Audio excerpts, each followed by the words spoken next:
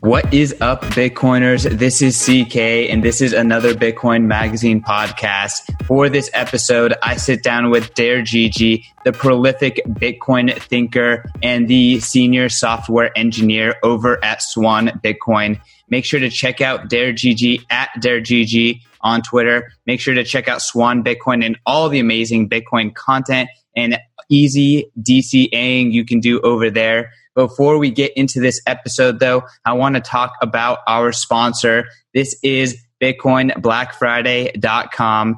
At BitcoinBlackFriday.com, you can go and you can find tons and tons of deals, hundreds of deals for Bitcoin. You can get close to 50% off and really, really steep discounts on some of your favorite hardware wallets, amongst other amazing merchandise that is available on BitcoinBlackFriday.com. There's only 2 more weeks to take advantage of all the amazing deals there, and there's only 2 more weeks to take advantage of the Fold Sats Back Card 1 Bitcoin giveaway. If you go to BitcoinBlackFriday.com, over in the header, you can click onto that and you can get onto the wait list for the Fold Sats Back debit card. And if you get onto the wait list through the Bitcoin Black Friday link, you are entered into a competition to win 1 whole Bitcoin. We're going to have a drawing on Black Friday, and the winner is going to get an entire Bitcoin. That is a life-changing amount of sats. Today, that's $16,000. When we started this competition, it was $10,000. So 1 BTC, who knows how big of a giveaway this is going to be when it all comes to an end. But you guys, BitcoinBlackFriday.com, the 1 BTC giveaway from Fold, and all the other amazing deals on there. Don't miss it. And without further ado, let's just get right into this podcast with Dare Gigi. This week, I am sitting down with just one of the most fascinating and deep thinkers in the Bitcoin space, my good friend Gigi at Dare Gigi on Twitter. Gigi, welcome to the show. Hey, CK. Thanks for having me. So Gigi is the senior engineer or a senior engineer at the much-loved Swan Bitcoin, but is also just an absolutely prolific content creator. Before we got on this call, he said, when I asked him what does he do or what should I say he does, he said, I just write words and code for Bitcoin. So he is here as part of Bitcoin's meme army and one of the most powerful soldiers as far as I'm concerned. So really excited to get into a recent thread that he put out on his Twitter. I guess it wasn't that recent. It was kind of a while ago, but it's one of my favorite threads and on one of the topics that I am most interested in, which is Bitcoin's circular nature. So I guess without further ado, Gigi, do you want to just kind of jump into introducing the concept of Bitcoin's circularity from, what we've discussed and what you've kind of come up with?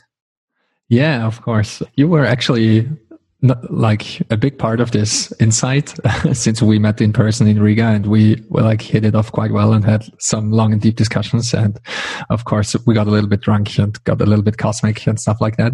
And so just a little bit. Yeah. So I don't know how it happened, but I had this kind of, to me at least, profound insight that Bitcoin is inherently circular and that it has this circular nature. And if you study Bitcoin, it's kind of obvious, but it kind of hit me in a weird way how deeply true this is. And I think there's so many great memes in the Bitcoin space, and most of them are way more profoundly true than most people and even most Bitcoiners, I think, realize. And the 2 I like most is Bitcoin is different things to different people. And the second one is pretty much like 1 BTC equals 1 BTC. And it all relates to this circular idea. I think, Bitcoin is so many different things depending on how you look at it.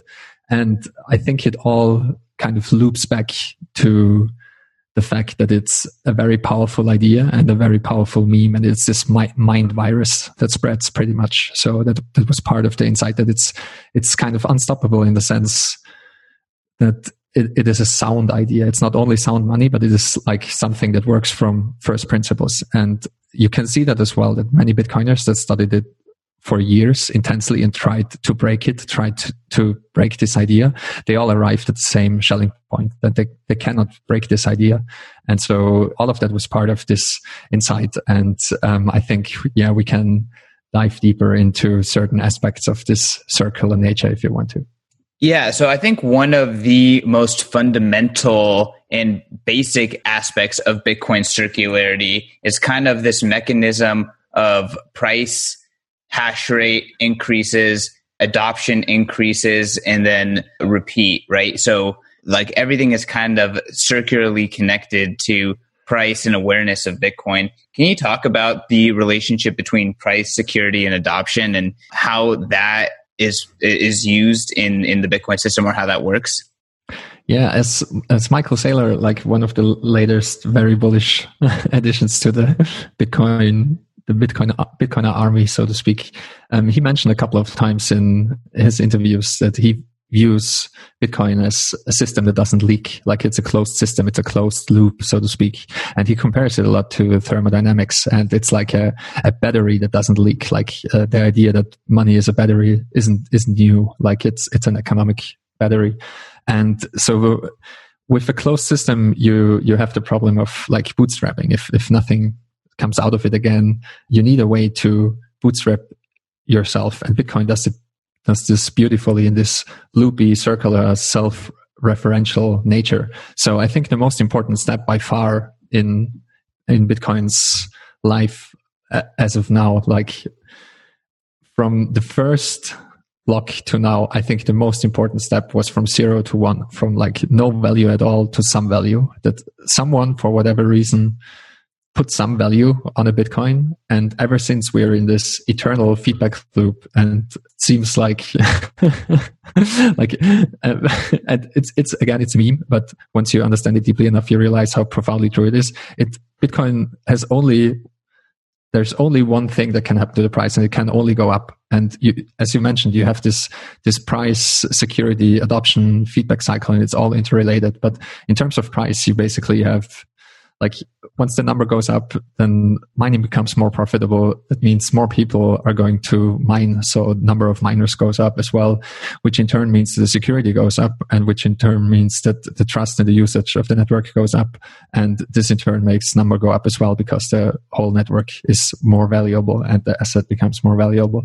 And this is also true for security. So again, like all of this is interrelated, but once the price rises, again, mining becomes more profitable and more processing power goes into mining. So the cryptographic walls become stronger and thicker. And again, the network becomes more secure, and the demand for store of value goes up. So again, it's the same kind of feedback loop. So price and security are very interrelated, and so is adoption as well. And we see again these loops, these adoption cycles, and we're at the beginning of the next hype cycle, like we're at the beginning of the next bull run. I think it's kind of obvious. all systems are go, and the rocket is lighting up.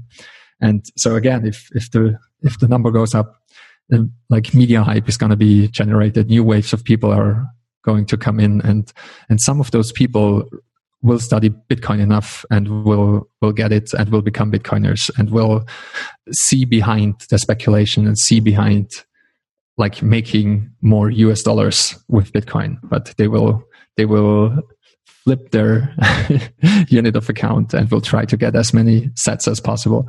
And this in turn means more education, more educational material, more development, more hodlers are going to be born in the next cycle. And again, the mind virus spreads again, like more memes are going to be created, more art is going to be created, and all of that helps to spread the Bitcoin mind virus. And with the next cycle, number will go up again. Absolutely. And I think that you have to be in Bitcoin for an entire cycle, from a deep bear market all the way through a bull market, to fully understand what you just said, which is that every single time this cycle flows through, new people are recruited, and those new people are actually better at spreading Bitcoin than the old people. You know, you love the OGs, you try to learn as much from the people with that experience, but then you look at someone like Michael Saylor, who has a much larger following, has much more clout, has much more skin in the game just immediately, and seemingly has the ability to, spread the Bitcoin message in new and profound ways that, us Bitcoiners that have been, shit posting on Twitter for 4 years, maybe we're moving in that direction and we helped him get there, but he's just added so much. And guess what? There are much bigger fish than Michael Saylor that have yet to fully enter the conversation. Yeah, absolutely. And I think all of it compounds, like thinking through the different aspects of Bitcoin takes a lot of time. And if you can just read a piece by Parker Lewis or Robert Breedlove and don't have to do the hundreds or even thousands of hours of thinking yourself, it's like a cheat code, and Michael Saylor admitted that as well. Like once someone figured it out and can present it in a succinct and understandable way, it's very easy to kind of get it as well. Like once he also compared it to some other like breakthroughs in understanding. Once you understand how gravity works, for example, then you kind of like some engineering concepts, then you kind of can easily apply it and understand it, and you don't need to come to the same conclusion yourself. So you save yourself a lot of time. And I think this will continue to be true. And we see it already with Michael Saylor. He has various different pitches for Bitcoin down because he's a very successful businessman and investor, and he knows how to pitch Bitcoin to investors, and he knows how to pitch Bitcoin to like technologists, and he knows how he should talk to other Bitcoiners about Bitcoin. And I think like he's insanely deep down the rabbit hole, and he gets the more esoteric concepts in Bitcoin as well. And yeah, it's and not really to interrupt you. And not to interrupt you, but guys like him, guys like Preston Pysh, guys that have, clout and deep understanding in the areas that we want to take Bitcoin, seeing them not only, become fascinated with Bitcoin, but also become part of the Bitcoin community is just, it's so incredibly bullish. Oh yeah, absolutely. Like it's one thing to find other people on the internet agree with you, so you're not insanely completely crazy. But it's another thing if like CEOs of multi-million or even billion-dollar companies come in and pretty much repeat what you've been saying for the last couple of years, and you were always the crazy person, and now the group of crazy persons just some very high profile people joined, and this is very, very good to see. So it seems that the Bitcoiners are onto something. Okay, so I think we digressed a little bit from the circular nature, but I think we've done a really good job of really highlighting the compound snowballing effect that Bitcoin has, and as a closed loop system that doesn't leak value, that doesn't leak mind share, we've seen it really dominate. Yeah, absolutely. And just like I think this is only one aspect of the circular nature of Bitcoin. And there are even like subcomponents in Bitcoin. As you know, I really love the comparison of Bitcoin as a new form of life, and life is also circular. Like nature itself is circular, and some people compared Bitcoin to nature and the natural process, and that's how I see it as well. I see it as a like cybernetic organism and who lives in symbiosis with human. So like Bitcoin pays us to keep it alive, and Bitcoin also evolves. Like for example, the whole Bitcoin software is kind of circular in nature as well, if you think about it in the right way. Like for example, as soon as a new version gets released, like the whole improvement process. For example, there are new bits proposed, like the improvements are proposed, they're discussed, and eventually like a pull request is opened, eventually it gets added to the code, the pull request gets merged, and a new version is released, and it all begins anew. It's not unlike biological systems, how they upgrade. Of course, it's it's not as random, and like it's a more directed evolution, so to speak. And also, like, to pick another circular sub-process in Bitcoin, mining itself is completely circular. Like finding a new block is just an insanely circular process, because it's always the same race. And then once someone won the competition, it starts anew. Like you bundle transactions in the block, you verify the transactions, you add the hash of the previous block header, you solve the proof of work puzzle by iterating through the nonces, and then you add it to the chain once you found a solution, and you propagate your solution, and then it starts all over again. You again bundle transactions from the mempool into a block. And so all of that is just fascinating to me, that so many aspects of Bitcoin are circular. And I think also understanding Bitcoin, it's kind of to me at least, it was kind of a circular journey. That's also why I said, like, I think the rabbit hole is circular. So when you first hear about Bitcoin, it's just this like crazy idea, or at least it was for me, like, and you think, this idea can never work. And also how Bitcoin got started and got developed. It went from idea to code to technology. It eventually became like a financial thing, eventually became like a social movement, eventually like a cult formed around it. I think we're at the cult stage now, pretty much, like, and have been for a while. And it all goes back to how Bitcoin is this very powerful idea. And I think the cult rallies around the idea in the end, and so it loops back to being an idea again. And all of this kind of, hit me over a year ago. And ever since I can't stop thinking about those kind of things. And I still have some writing to do to flesh this out. So speaking about the Bitcoin cult, I think cult is a very decisive word. I think it's a word that really turns off a lot of people, but it's also a word that Bitcoiners seem to have a lot of pride in and rally around. Can you talk about like what you define as a cult, and why is cult-like behavior in Bitcoin something that's very healthy for the system?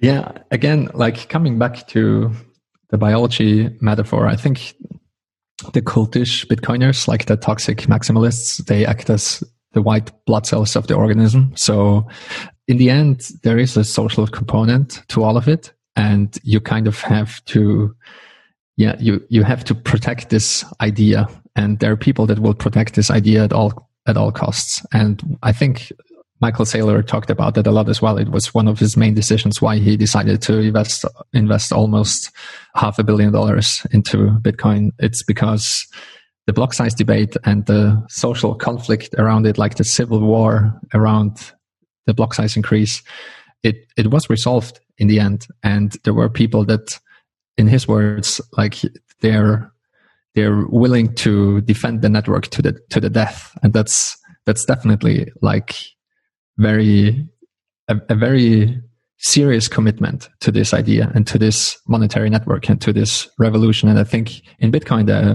the main idea is around the unchanging system, like the unchanging monetary policy, because without that you will never disentangle money from the state or money from human involvement. And so you need something that is unchanging and that's doing its own thing. And once you try to meddle with this idea, and once you try to introduce change, you destroy the whole essence of the system. And I think this was the main fight in the block size debate. Like to me, it wasn't really about scaling. Like scaling is a side issue. To me, it was changing the system in any way, shape, or form. And that doesn't mean that Bitcoin doesn't get upgrades and doesn't evolve and doesn't get better. It's just whatever the soul of Bitcoin is, whatever the essence is, and you can define that technically as well. Like once you hard fork away, you didn't stick to the essence of Bitcoin. So that's how I see it. And that also doesn't mean, like, I always have to preface this. there's of course nuance, like if the only way that the organism survives is going to be a hard fork, then obviously people will have to hard fork.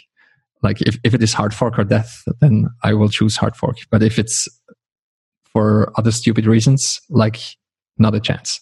And I think it's interesting to hear Michael Saylor talk about that this was the deciding factor for him, that we survived that, and there are people, as he said, like willing to die for this and willing to defend the network at all costs. And I think that's where the cultish behavior comes in. Like once you align yourself with a cause very deeply, I think it's it's very natural to be cultish and religious about it. And you see that, I think it's just human nature. You see that all the time. You see it in politics. You see it with other movements.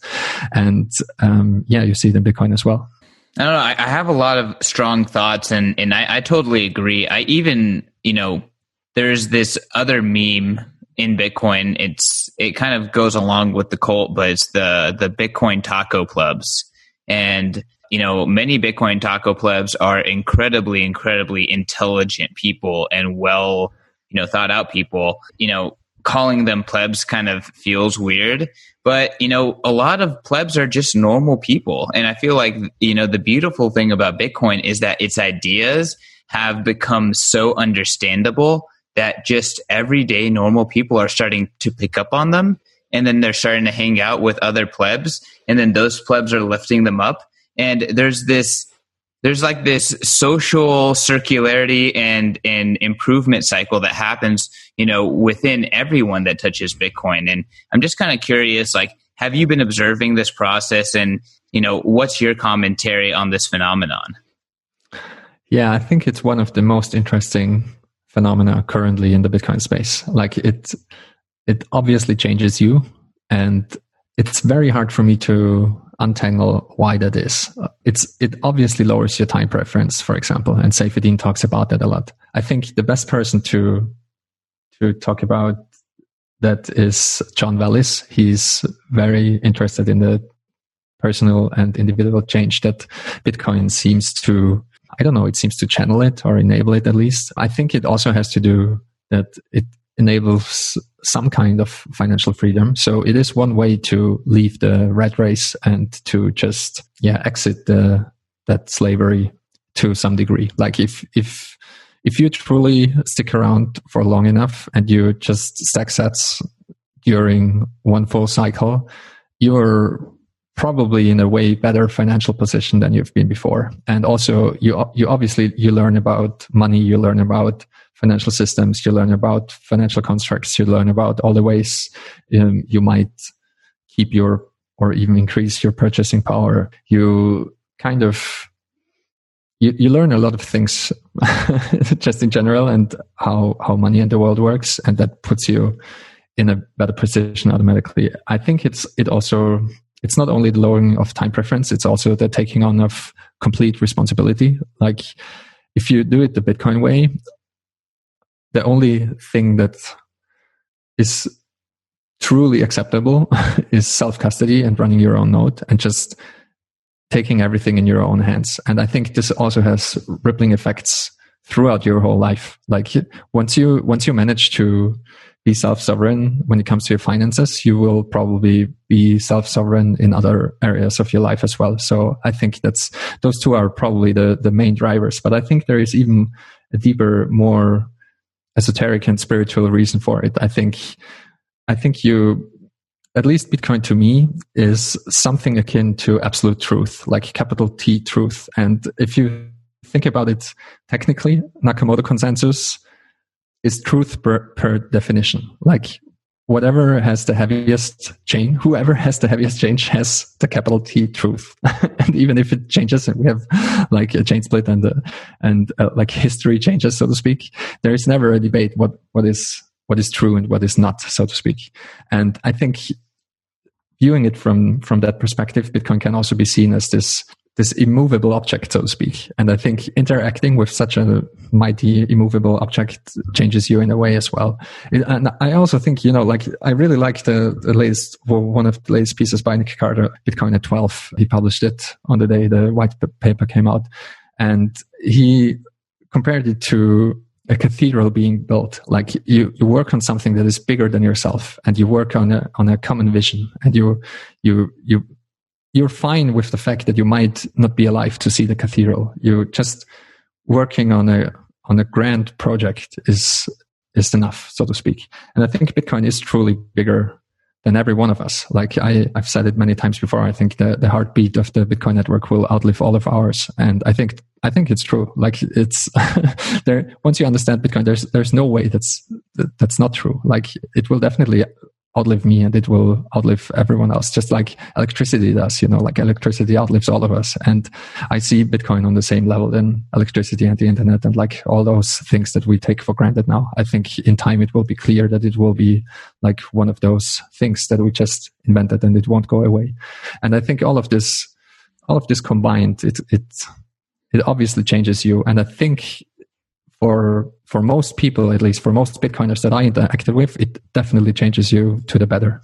So I want you to explain why Bitcoin is going to be around longer than us. And I want you to explain it to someone who might not believe that. And I think that this could be useful for someone who's listening to this podcast and doesn't believe that, but it could also be useful for a Bitcoiner who's listening to this podcast and frequently will have to explain that to people in their lives. So it's really hard to explain without getting technical. And I don't want to get technical on this podcast. I think there are enough resources out there to really dig deep into that. But unkillability and decentralization are the same thing. Like if you think about life as being decentralized, like ants, for example, ants are extremely decentralized. You maybe you can stamp out one ant colony, but you can't stamp out all the ants on Earth. And the Bitcoin network is set up like, that there are some quote unquote centralized anthills, maybe, and maybe you can like drop a nuke and then those anthills are gone. But you will never be able to stamp out all the ants on the Earth. You would have to do it simultaneously. You would have to do a coordinated attack on every ant on the planet. And that's how Bitcoin is set up. That's how Bitcoin behaves. That's why Bitcoin is unkillable. And the whole idea of Bitcoin, like the whole reason why Satoshi invented Bitcoin in the first place, is to invent something, to build something, to bootstrap something that they can stop. And it doesn't matter who they are. It might be the government. It might be all the governments of the world. It might be, pick your attack vector. It's the whole idea of Bitcoin is that it's unstoppable. That's the whole game. And I always have to laugh about every other project that calls itself a quote unquote cryptocurrency, whatever that means. Like if you have like pause buttons and outages and like development teams that can just shut down the network, then what kind of game are you even playing? And so I just use killing all the ants of this world as an analogy. Just try that. And so I hope this kind of makes it obvious that, ants are going to be around. And so, so the Bitcoin network is going to be around as well. I actually really love the ant analogy, and I feel like that's going to make a fantastic clip to share on social media and hopefully try to explain to people, meme to people, why Bitcoin is such an anti-fragile beast.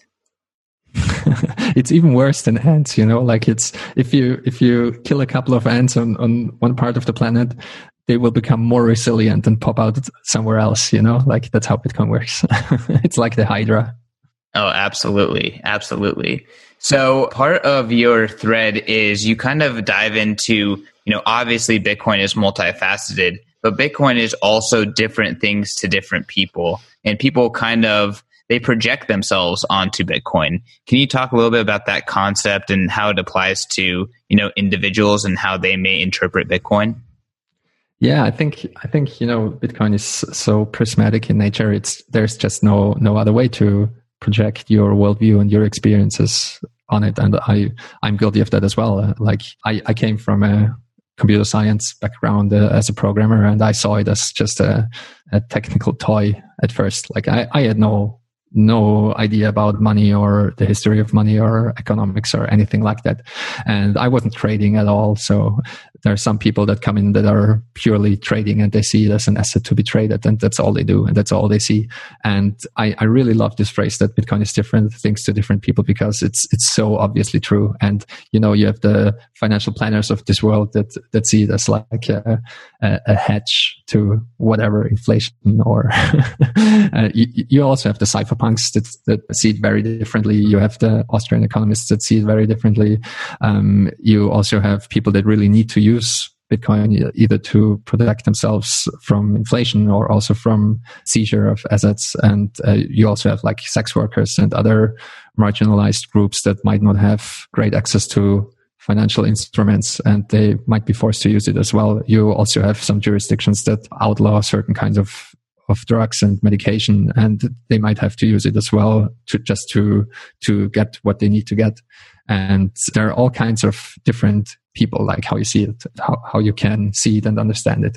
And I think we kind of see that it evolve over time as well. Like as Bitcoin evolves and our understanding of it evolves, all of those kind of ways how you can view Bitcoin and also how Bitcoin appeals to you and the different groups of people that it might appeal to will change. And we see that now. Like Bitcoin is now very appealing, for example, to companies and CEOs as just reserve asset to put it on your balance sheet, on your balance sheet. And we didn't see that like 5 years ago, and just you could argue that Bitcoin wasn't ready yet and it was too small and too volatile and so on and so forth. I think it still will be insanely volatile, but it now has a proven track record, and some people understand it well enough as a savings technology and understand like the 21 million limit and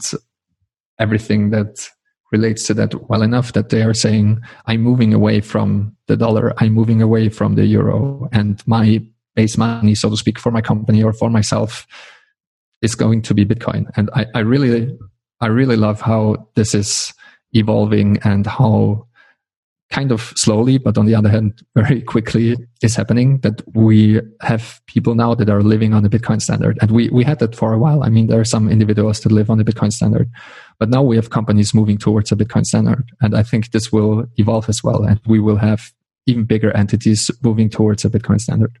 Yeah, I mean, you talking about kind of like this snowballing effect in Bitcoin growing to meet new needs, it kind of makes me think of a really fantastic article that Dinez Saat posted on Bitcoin Magazine. You can follow him on Twitter at Dinez MSAAT. But the article is titled, "In Trading Hours, Bitcoin is a Mature Asset." And what Dinez did was he calculated how many trading hours Bitcoin had been trading and then compared it to how many hours the S&P 500 had been trading, the Dow Jones Industrial Average had been trading, and several other like key financial instruments. And in trading hours terms, Bitcoin has been traded more than almost every asset on the Dow Jones Stock Exchange and the NASDAQ. The S&P 500, Bitcoin will overtake it next summer, and Dow Jones probably in the next 3.5 years. So it has twice as many, a little bit bigger of a lead. But ultimately, Bitcoin, because it's permissionless, because it's growing exponentially and it's compounding on itself, like it's kind of ballooning into something that's much bigger than people are expecting it to be. And that's just one example of how it's doing it on, existing assets. I feel like that kind of like plays into this idea of, Bitcoin is just growing into this something that can be relied on by more and more people. Yeah, absolutely. And I think, like we haven't even seen the start of it yet. Like all of that is true, but also I think it kind of hasn't even started yet.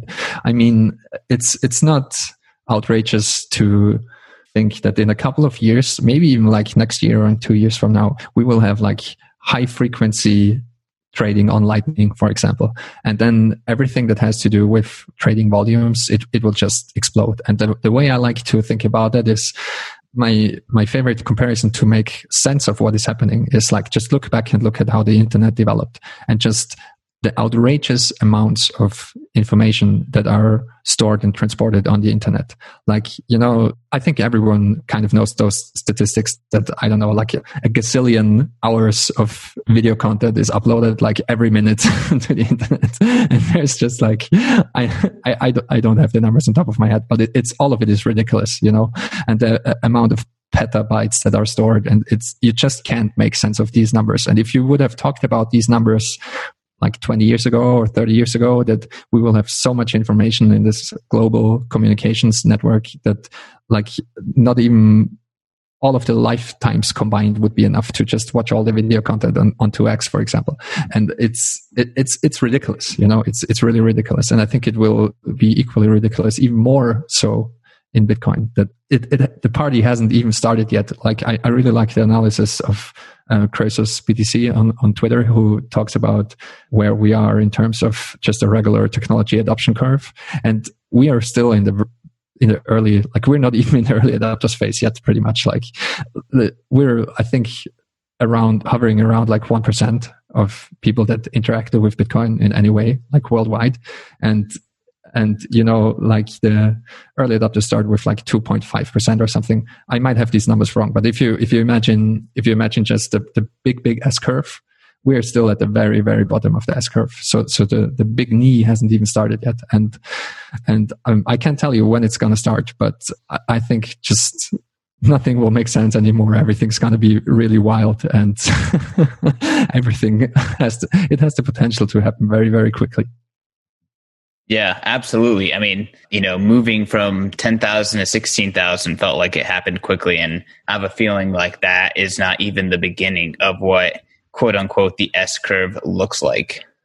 Yeah, exactly. I think, you know, the way I think about it is I feel like the whole macro environment is so ridiculously stupid, and just it's hard to think of a better hyper-Bitcoinization scenario. But it of course depends on your viewpoint, what's good and whatnot. But I think we're going to see fiat currencies failing left and right, and so pricing Bitcoin in fiat currencies just won't make sense anymore. Like we'll have ridiculous prices, just like they had in Weimar Germany. You know, like like a stake is like 2 billion Weimar dollars, whatever. You know, like Deutsche Reichsmark, and so I think it's going to be stupid, all of it. And I don't think it necessarily is going to happen all at once, because it will happen hopefully kind of slowly, and hopefully like country by country and so on and so forth.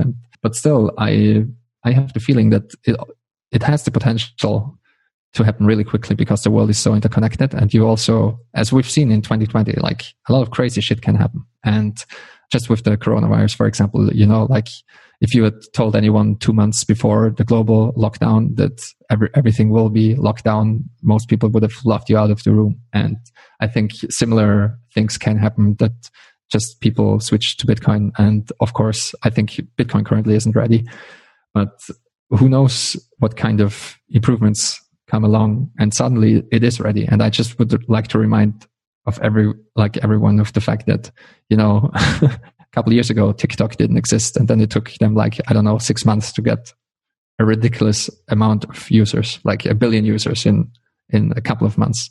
And I just want to point out that in today's day and age, downloading a new app and just adopting a kind of new payment system, like a new PayPal or Venmo or whatever have you, and it uses Bitcoin in the background, it can happen really quickly. And I think we will have a couple of these moments, and I termed in the voice over IP moment for Bitcoin.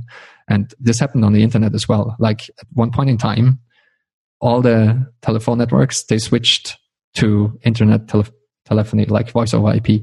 And as an end user, you don't necessarily notice it, but it's a big change. And I see, and it also happened on TV, for example. If we made the switch from analog to digital, and like nobody, as an end user, you probably don't even notice. Like you get a new box and the picture is clearer and whatever. If you lose signal, you lose it completely. That's the changes that you notice. But we can have the same on the financial infrastructure, for example. Again, like I don't think Bitcoin is ready yet, but maybe it will be in 5 years, and maybe it can happen all at once then. Because if you as a bank have a competitive advantage to settle everything in Bitcoin, for example, or if you're a payment provider or what have you, if you're a new kind of bank, then all of it can happen really quickly. But again, it's really hard to say. It is really hard to say. And I mean, we could talk for hours about, you know, what it will look like. I know that Stacy Herbert and Max Kaiser have a great podcast, the Orange Pill podcast, which kind of like dreams about what hyper Bitcoinization will look like. And the CEO of Bitcoin Magazine, David Bailey, he's quoted saying that it doesn't begin until hyper Bitcoinization. Like the true prosperity that Bitcoin and a sound money system will provide doesn't begin until Bitcoin is the standard. So, I mean, I guess before we end it, Gigi, do you have any last words on, you know, Bitcoin adoption from the perspective of circularity? And yeah, I guess we can just kind of close it out from there. Yeah, I think the sentiment is true that it doesn't really begin once we hit hyper-Bitcoinization, and it's really hard to define hyper-Bitcoinization precisely. Like, again, it's also very hard to define when the internet won and when the internet took over. It obviously won. Like, if you want to do anything meaningful in terms of communication or putting out content or something, if you're not doing it on the internet, what are you even doing? And I think it will be very similar, but you can't really pinpoint where the internet took over and when other mediums died. So I think it will be similar for Bitcoin. And I think it will just be, in terms of circularity, there's obviously a circular Bitcoin economy already. There are people earning Bitcoin. There are people out of necessity spending Bitcoin because 100% of the income stream is in Bitcoin. So you have to spend it to just pay rent and buy food. And I think the amount of people that are living like that and just opting out of their fiat system will grow. And I agree that the real fun starts once we have a critical mass of those people and companies, and also, yeah, probably nation states in the future, but who knows how long this will take. And yeah, I think it will be just very interesting changes, because remember, there's no way the only way to get Bitcoin is to acquire it from someone else. Like, you pretty much cannot steal Bitcoin. You have to provide something of value, and someone else has to willingly part with their Bitcoin. And I think the profundity of that cannot be overstated. Like, there is no other way to extract value from the global markets than to be productive. And I think this is an enormous change for society. And I think, like the circular economy that Bitcoin gravitates towards, it will be a bright orange future, to quote another meme. Amazing. Well, you guys, you can find Gigi at DareGG. You can find me at CK_Snarks. And of course, you can find all this content at Bitcoin Magazine. Gigi, thanks again for coming on. Thanks for breaking down these complex ideas. I think there's amazing explanations in here, and I can't wait to dissect it and break it down and share these memes with the world. Thanks for having me, CK.